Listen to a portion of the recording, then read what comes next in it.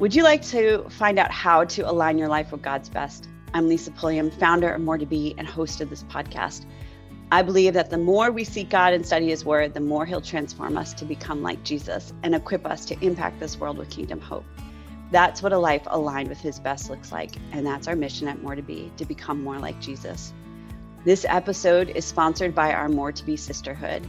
You can join the sisterhood at moretobe.com/podcast and get access to a library of Bible study content and biblically based coaching resources that will help you align your life with His best.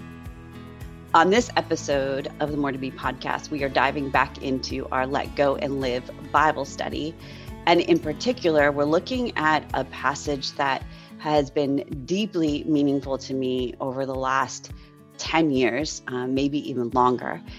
If you have been around these parts for a long enough period of time, you know that we are deeply committed to biblical mentoring. If you've been around these parts long enough, you know that I am super passionate about biblical mentoring and simplifying that process. I've written about it. I have books on it. You could check out Impact Together, Biblical Mentoring Simplified. You can enroll in our Impact Biblical Mentoring Simplified course.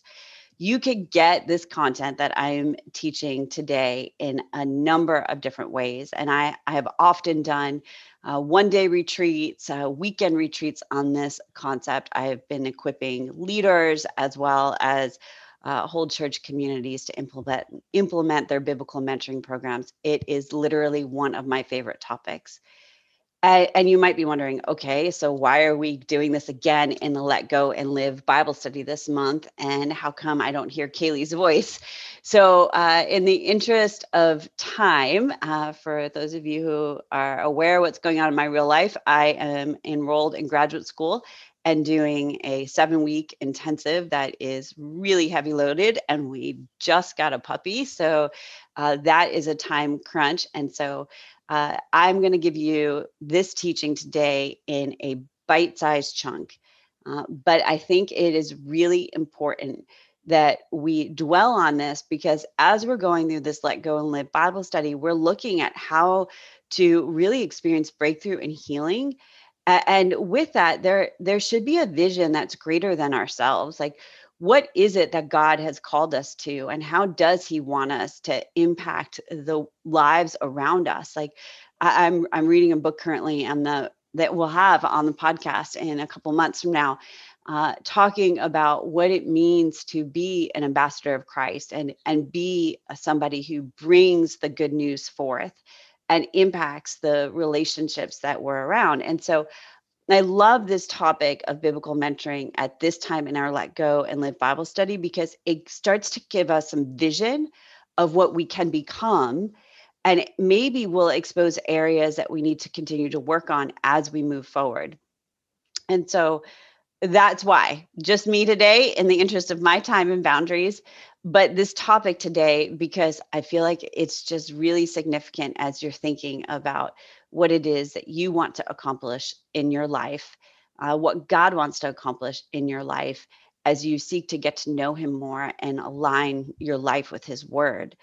So Titus 2 is the typical traditional passage about biblical mentoring. But I also want to give you a homework assignment. I want you to look up Exodus 18. Actually, just let me double check that for a second. I have it tabbed in my Bible. Yep. Exodus 18 is an interaction between Jethro and Moses. I teach about this in coach training, and I think I taught on this during the episode on should you become a coach. And when we're looking at the context of biblical mentoring, I think the interaction between Jethro and Moses really paints a beautiful picture of beginning a relationship with coaching principles, but then stepping beyond the coaching principles to use mentoring principles that we're going to unpack a little bit as we look at Titus 2. So context is key, right? This is a letter of instruction from Paul to Titus about really relationships and how are we to be connected with others in the body of Christ. I mean, this is very particular to those relationships as opposed to discipleship. What is the difference between mentoring and discipleship? Really, biblical mentoring and biblical discipleship kind of go hand in hand. I would say discipleship is the particular teaching of God's word and impressing how to live out God's word, where biblical mentoring is taking the biblical principles, teaching as in the discipleship part of it, but then action, doing the action of it together. So discipleship, you might see more in the context of a Bible study with somebody. Mentoring, you might see more in the context of interaction in the home or in the workplace, or a relational kind of connection piece of it. What is the difference between that and being an ambassador of Christ? There's a time and a place where our relationship is focused on people who don't yet know Jesus. But this Titus 2 passage is for those who do and need to be growing in their faith. And so Paul opens with instructions of the older men, giving descriptions of what the older men are to look like, and then goes into verse 3, which we often have heard. In the same way, the older women are to be reverent in their behavior, not slanderers, not slaves to excessive drinking. They are to teach what is good, so that they may encourage the young women to love their husbands and love their children, to be self-controlled, pure workers at home, kind and in submission to their husbands, so that God's word will not be slandered.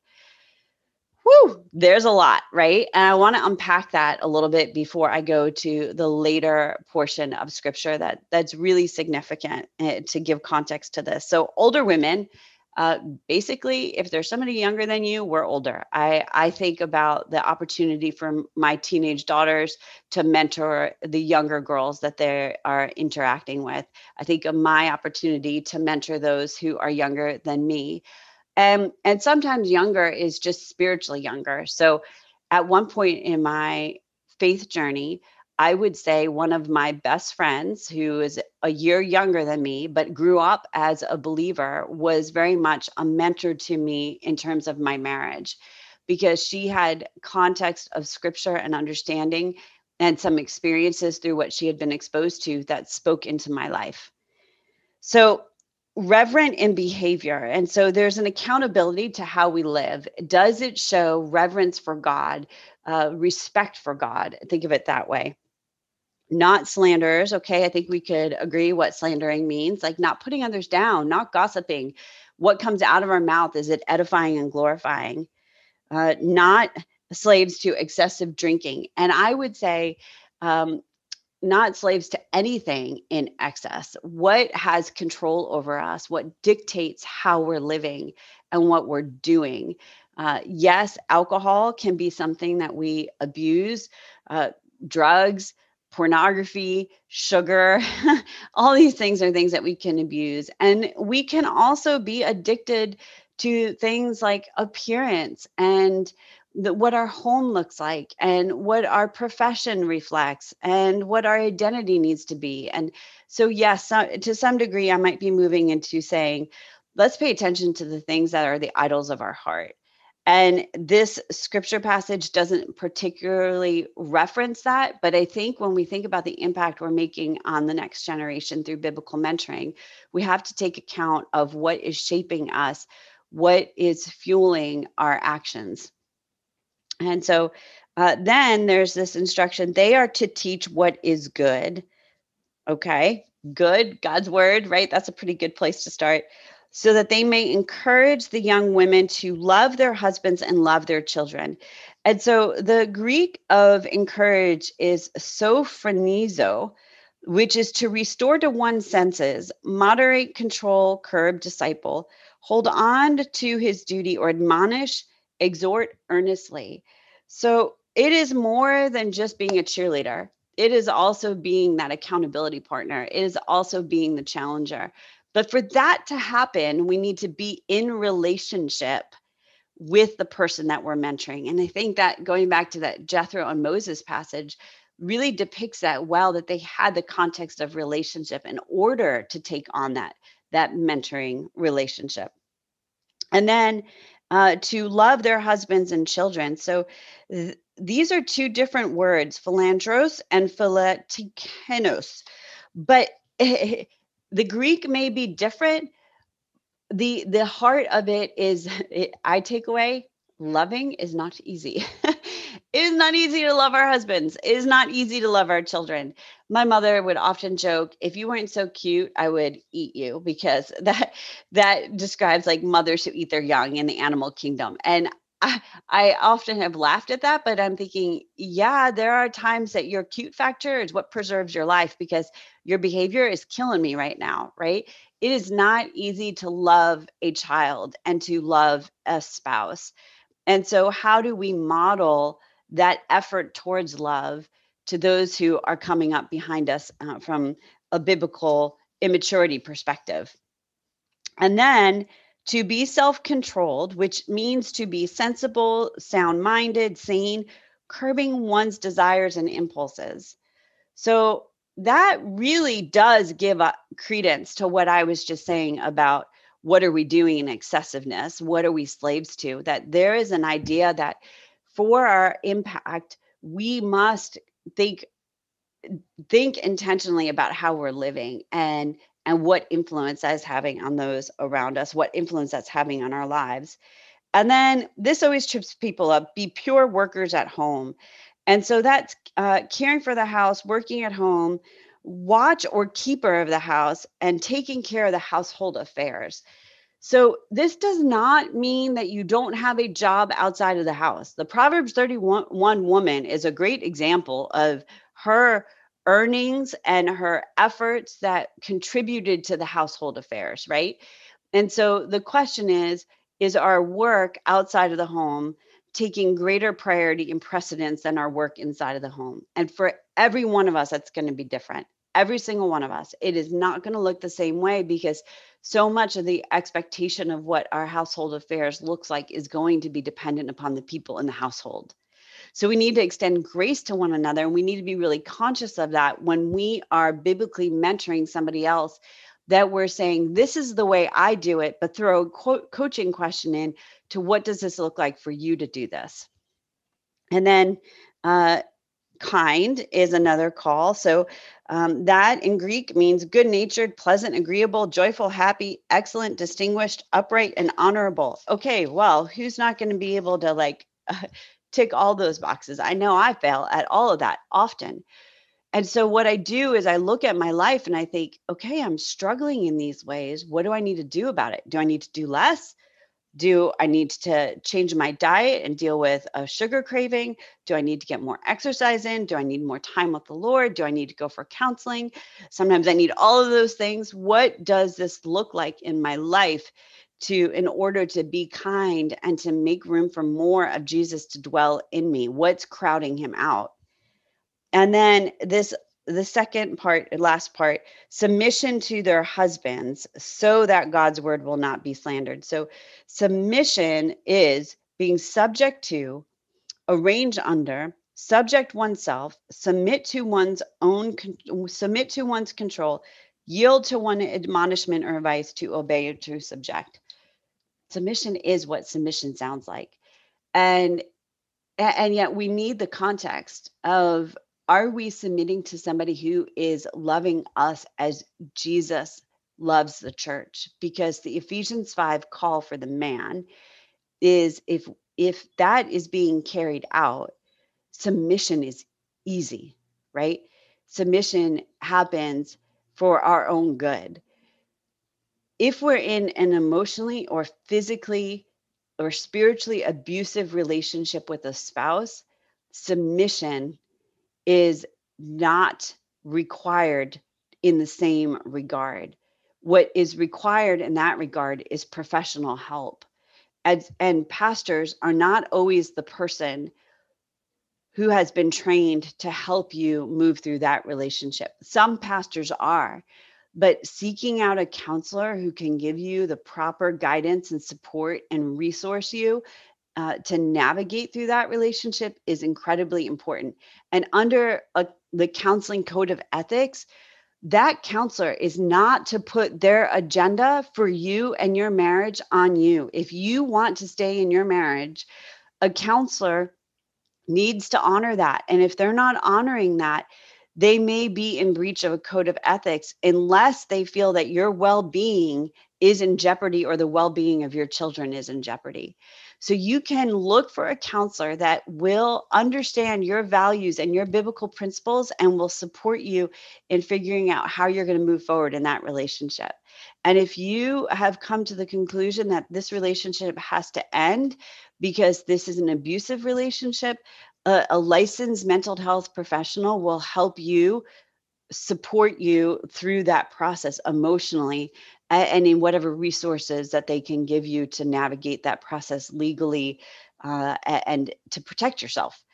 So this is where sometimes scripture becomes a tool of abuse rather than a tool of protection, which is what it is supposed to be. God has our best in mind. He cares for each one of us made in the image of God. And in our own nature, we can be sinful, right? We are sinful from birth. And we are not always yielded to God. And when we are not yielded to Him, that's when things go awry in our sin. And so, if that is you, I just want you to know that there is support out there for you, to find the protection you need. And if you're not married, this doesn't disclaim you from being a biblical mentor. You can learn about the struggles that women have in their marriages and be a resource hub and a safe ear and a safe place for somebody to confide in as they move forward. And then lastly, so that God's word will not be slandered. So ultimately, how we're living is with the goal of honoring God, right? And think about the commandments, that we are to love the Lord our God with all of our heart, all of our soul, all our mind, all our strength, and love others as ourselves. And so that's what Jesus says is the greatest thing to do. And so will we follow through with that call from Jesus? And how we are loving God vertically, like going back to the 10 commandments, the first 5 are these vertical commandments, and then the horizontal commandments. And how are we going to carry those out, the second 5? And then what I want to really bring to your attention when you come through this part of the scriptures, you might just think that this is all we need to know for biblical mentoring. And I would encourage you to read all of Titus, not just this portion of Titus, and especially pay attention to verses 11 through 15, because this really gives context to the importance of biblical mentoring and how it can take place well. For the grace of God has appeared, bringing salvation for all people, instructing us to deny godlessness and worldly lust and to live in a sensible, righteous, and godly way in the present age, while we wait for the blessed hope, the appearing of the glory of our great God and Savior, Jesus Christ.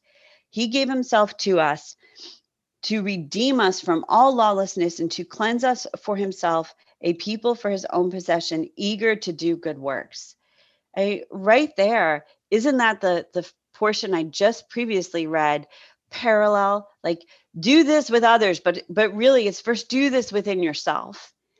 And then verse 15 says, proclaim these things. So the all of Titus chapter 2, encourage and rebuke with all authority, let no one disregard you.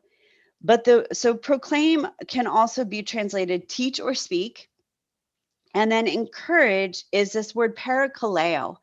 I'm not sure there's another Greek word that has as many meanings as this one. So it means to exhort, call to one side, address, speak, and call on. And furthermore, it is exhort, encourage, comfort, instruct, admonish, beg, appease, strengthen, console, and teach.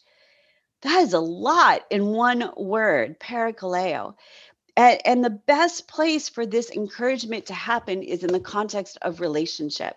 When we try to put our beliefs and our values and our interpretation of biblical principles onto somebody else without a relationship, it just doesn't go anywhere. It's just that like wah wah wah wah wah noise, right? But when there is vulnerability and empathy and compassion and curiosity in a relationship, that we lead with that and we seek to connect the hearts with the hearts of those that we are in community with, then there's an opportunity to do all of this kind of encouragement. And then we have the foundation on which we can rebuke with authority. And so rebuke is correct, refute, convict, bring to light, call into account, punish, and admonish. And so I've given you a lot of information. Like I said, I'm giving you like the, quickest version of this passage to think about. I go into the application points, the story points in much greater detail in the Impact Biblical Mentoring course. There are videos, there are worksheets, there's study guides. You can do it individually, you can do it as a group. It really is timeless. And one of the things that I really focus on in that biblical mentoring course that I'm not going into right now is understanding generational differences. This is such an important piece of the puzzle, because when it comes to the parakaleo and the rebuke and the teaching, it is going to look different from one generation to another. And understanding how to invite somebody to speak into your life as a mentor and how to get permission to speak into another life as a mentor really is a matter of understanding our generational differences and seeing how we connect heart to heart and carry out the call that the scriptures have for us. So, all that to say, I hope and pray that you take this next month and go slowly through this entire chapter of scripture. As a matter of fact, it's not that long. It's only 15 verses. The whole book is short. Go ahead and read the whole book and then write out all the verses, and then use the Let Go and Live resources and write it all out in prayer, and spend the time really thinking, God, who is it that you want me to take up a biblical mentoring relationship with? Who do I need to be mentored by? Who do I need to step into a biblical mentoring relationship with? Because you've called us, God, for connection and community. We are to be the hands and feet, and as my pastor used to say to me, the mouthpiece of Jesus. And this passage really does say proclaim, right? This isn't just action and, by osmosis, somebody catches this from us, but this is by proximity, by action, by influence. And so I hope and pray that this becomes the vision and the motivator for you moving forward in your breakthrough, your wholehearted breakthrough, in your authentic life transformation, that a year from now, you'll look back and say, wow, God used this study to change me from the inside out. And the fruit of that is the way I'm able to connect with other people in a much more meaningful way. And so that's what we're here for. We're here for you to become more like Jesus.